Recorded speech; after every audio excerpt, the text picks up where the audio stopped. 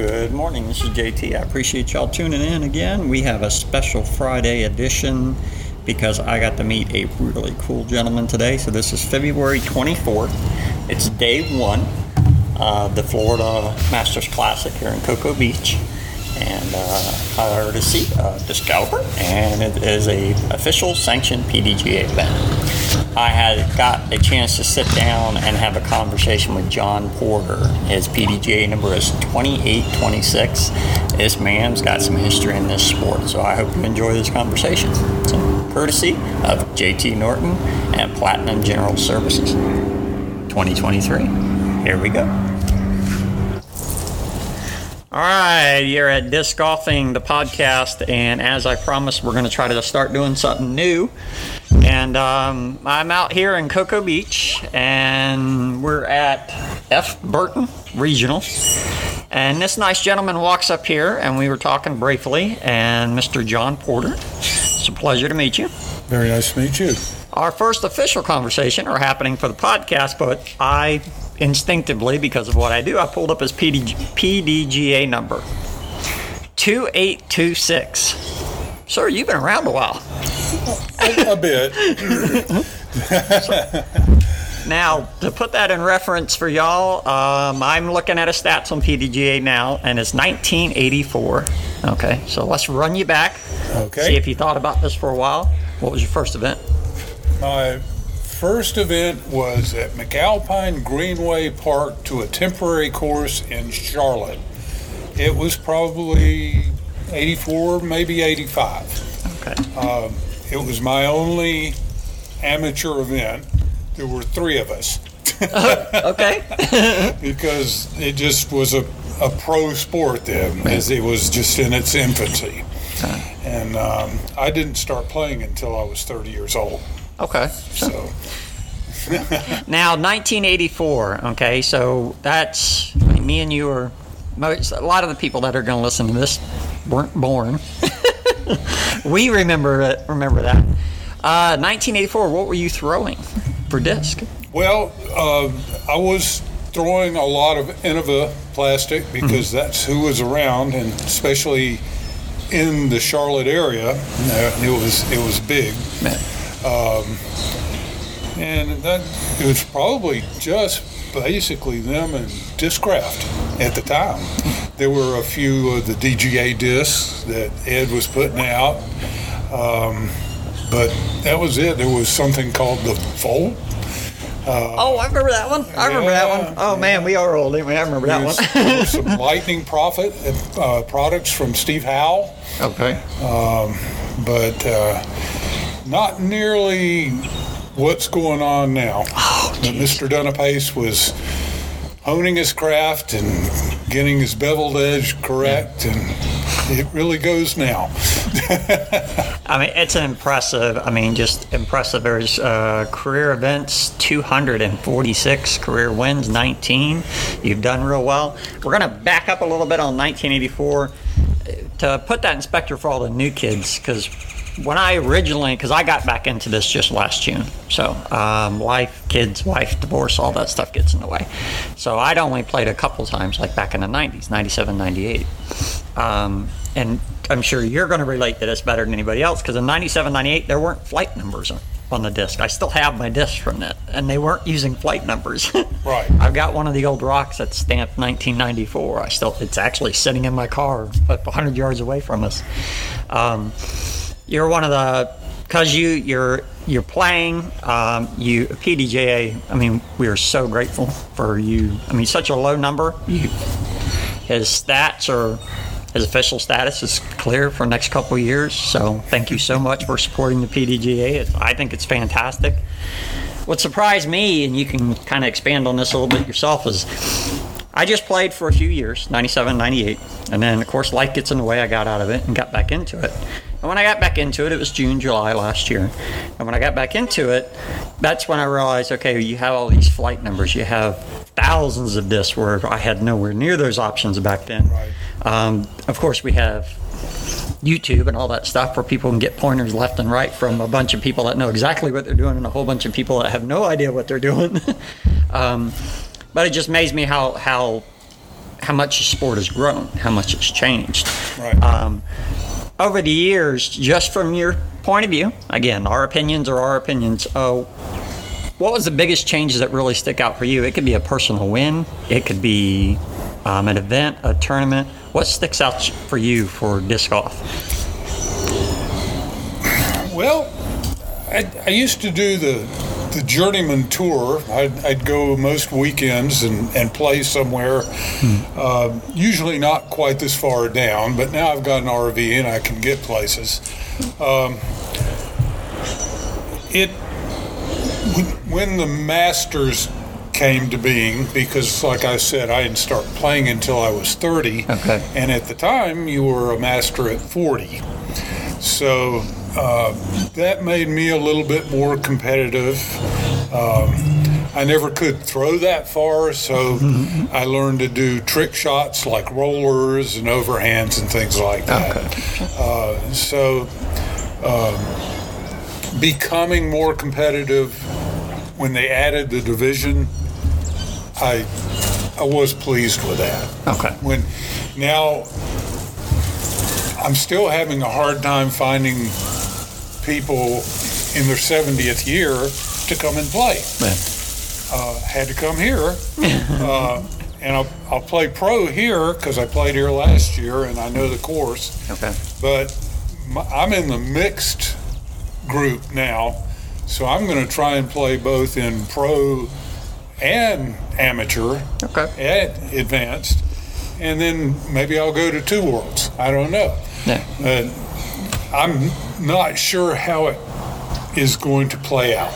Okay. Just by what I'm seeing the PDGA talk about, it looks like, they said, let's make allowances for the people who don't have the physical skills anymore. Yeah. I still have them. They're not very consistent, and it hurts. But I would like to see older people playing. I had the very great honor to have met and talked to George Sappenfield at Peoria last year in the Worlds, and he actually is from North Carolina, so it was very nice to go to his course in Yadkinville and play it with my buddies. But I'm looking for more older players. Okay. I'm from the Myrtle Beach area right now. A lot of retirees. I'm hoping to try and get people interested in the game. So that's what I'm looking for the next phase. Okay. I'm really past my prime, but I'd love to play competitively if I could. Yeah. Well, that's what's cool about the PDGA is the fact that they are breaking it into groups and they're making sure that because I deal a lot with motorsports in my regular daily stuff, so to speak. So, and then you've got your baseballs and your golf and stuff like that. And I'm not bashing on any of those sports, so y'all don't take it wrong. This is my opinion. You can correct me if I need to look at it a different way. But even golf, regular ball golf, they separate it into just a couple classes. But when you look at the PDGA, they go out of their way to get the very basic of amateur. Then you have several levels of amateur. This is the way drag racing used to be, because that's what I have to lean on, because that's what I know most about. Is early on you had the inexperienced level of drag racing, and as you won and as you progressed, they kind of bumped you up where you have that ability in the PDGA. Sure. And so no matter how old you get, there's a place for you. And it's nice when we got somebody like you that's actively trying to reach out to other people. When I started looking at the MA50, and again, I didn't know the structure. I'm still not that familiar with it. So I got looking at the class, but I want to play against a lot of people. But all the ones I were looking at, the MA50 groups were like 3 deep, 4 deep. There wasn't that many people. So, right. And keep in mind, I've been around competitive people for over 15 years in motorsports. But one of the tournament directors, and even Tyler for this one, suggested that your area determines too, like your Myrtle Beach area. They said if you go further south, Florida, certain parts of Georgia, they said just hunt around. They said you'll find it. Yeah. They said, but there's certain areas that are a little stronger than others. Yeah. And because I do like playing with my own age bracket. So, me too. But if I have to play against the kids, then I'm going to play against the kids, I guess. I'm going to try and avoid it if I can. Yeah. But like I said, I'm going to go just bounce back and forth between the am and the pro, and play wherever I'm the most competitive. You know, I might play in the 60 MA. Okay. But the problem right now just seems to be that there's not a lot of 70-year-olds that are very confident in their game. Mm-hmm. It's odd. I played in a MA 60 2 weeks ago, and it was up in North Carolina in Whiteville. Okay. And there were 2 players there that were just barely rated in the 820s, and then there were a couple of players that were in the 930s. And it's like, well, why are you here? But I guess there's nowhere for them to go because there's no real pro representation. Oh, yeah, true. Okay. So what are you going to do? Yeah. That's what I think they're trying to address it with the mixed divisions, but it's hard to say. Yeah. We'll see what goes. Yeah. Well, we'll find a place to play. We just... like you said, I mean, I've done my very first one was the same way. There's only 3 people. I was doing MA 50. Second one had a few more, and then I took a MA 2 because that one was like 25 deep. But again, I'm over 50, and you're competing against 20-year-olds. I don't have that muscle anymore. My shoulder, I've run and I wiped out on a bicycle more than once, so I'm right-handed. My right shoulder doesn't like it on some days. Well, I spent 2 hours in the gym this morning. Now we're gonna again, just as a reminder, John Porter, 2826. That number is so because mine's like 230,000 or something weird like that. Whatever it is now. I'm looking at his wins now, so we're looking at it the first time together. We've got 19 listed here. Now I'm not going to list one. I'm just going to ask him which one's the most memorable for you out of this big long list I'm looking at here. Well, or not even on the list. I only had one. I think one pro win. Mm-hmm. It was in my home course in Winston-Salem, North Carolina. Okay. Won a 3-way playoff. Oh, wow. With about a 75-foot putt.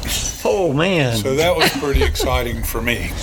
Wow. The other guy might not have liked it. Well, somebody's got to lose. He was a good friend. Yeah. I had a big win at the Earlwood tournament in Columbia, South Carolina, as a master. There were almost 30 people in that one. That's right before that tournament got to the point where it was so crowded you couldn't get into it.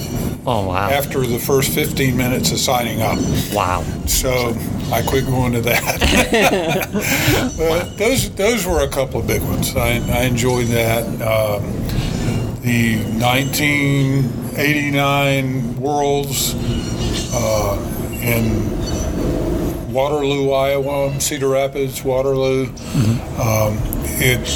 They were expecting probably 10 Masters. That was actually my first year in the Masters. Okay. And we ended up with 20, 24, something like that. Anyway, I tied for 4th for my best showing ever in a Worlds. Wow. I think I've cashed in 4 or 5 of them. I've been in about 20. I just like playing them. Yeah. So that's the ones that I really like, but I always just like getting out and playing and meeting people and just, and enjoying myself. Yeah.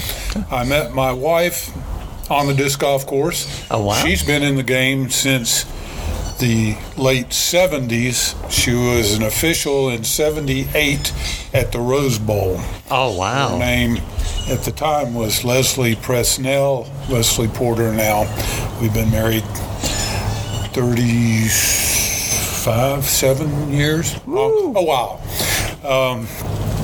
And she introduced me to a lot of the true legends of the game. Oh, wow. Michael Conger, Johnny Sias. She knew Tim Solinsky was Wow. a very good friend of hers. We have another friend that has worked in Innovo with Russell Schwartz, very good friend. Wow. You know Russell? Good. And then, of course, there's just all the people that I've met here. Like last year I played with Phil Rowe here. I'd never met him before. He's a great person. So I look forward to playing with him this year. It's just a camaraderie to the game. It hasn't in my time away from, I guess probably late 98 would have been the last time I played. The mindset was the same back then. So when I got back into it now, and because I travel a lot, so I get to play a lot of courses across. I'm not touring, but because of my regular job, I have downtime, so I can hit a lot of them. So that mentality that you just described hasn't changed at all. So I've already noticed that already. But 2 questions from your story. One, since she's a long-term golf, have y'all ever had to go head-to-head in a tournament? No, she had a real hard time finding women to compete against. Mm-hmm. Probably the one that she always was against was Vanessa Chambers. Okay. Who is, of course, another legend in the game. Several-time world champion, and also Elaine King is a very good friend of my wife. And I have had to play against Elaine. And I'm not sure that I've beat her in the last 20-odd years either. Oh, geez. So these ladies are crazy tough. Crazy tough. Very accurate. Yes. Okay. And the other one is, because it's disc golf, so we have to ask aces. So how many have you racked up? I have a disc that I donated to Appling, the Hall of Fame, 3 or 4 years ago. It was a 157 Arrow. Okay. It's the first beveled edge disc I ever bought. Okay. I used it exclusively for over a year on a disc golf course that was just barely 3,400 feet. Wow. I gave it to them with 57 aces on Ooh, it. wow. So that is very cool. They told me it would be in rotation. I haven't been back to check it yet. Oh, wow. That is very cool. So, see, that's the kind of stories we're looking for. That's the disc golf stuff we'd like to hear. So, that is very, very cool. So John Porter, classification is professional. So, and again, 246 events as per PDGA. I'm sure you played more than that. God knows we played more rounds than that. 19 wins. Some crazy impressive stuff here. So it's wonderful that you've got that. Plus, you've got all this history. For me personally, I think it's really cool because I've noticed it in the sports world in general that I deal with. What I like is how you and your wife met and the fact you have something core in common. So people don't realize how much of a gift that is because I've seen some racing people get into racing and their other half isn't very receptive to it. Yeah. So to me, she did quit playing after just another 3 or 4 years, but she still comes and. But she understands your passion for it. So. She does that. Yeah. That's why we're here. Yeah. I mean, there's a lot of people that I deal with where their wives aren't into it, but they understand the passion. And when you have that understanding, which clearly you'll have, being together that long, it's definitely a blessing for sure. And if y'all could see his face, it's beaming when he talks about his wife. So I mean, so you can tell that it's just as strong now as I'm sure it was 30 years ago. So 30 plus years ago. All right. Well, we're gonna cut this one short, but John Porter, 2826, what a gift. Thank you so much for coming on with us today, sir. I enjoyed it. All right. We're going to wish this man luck, and I'll definitely come back and we'll post some stats and see how he does for the weekend. Thank you.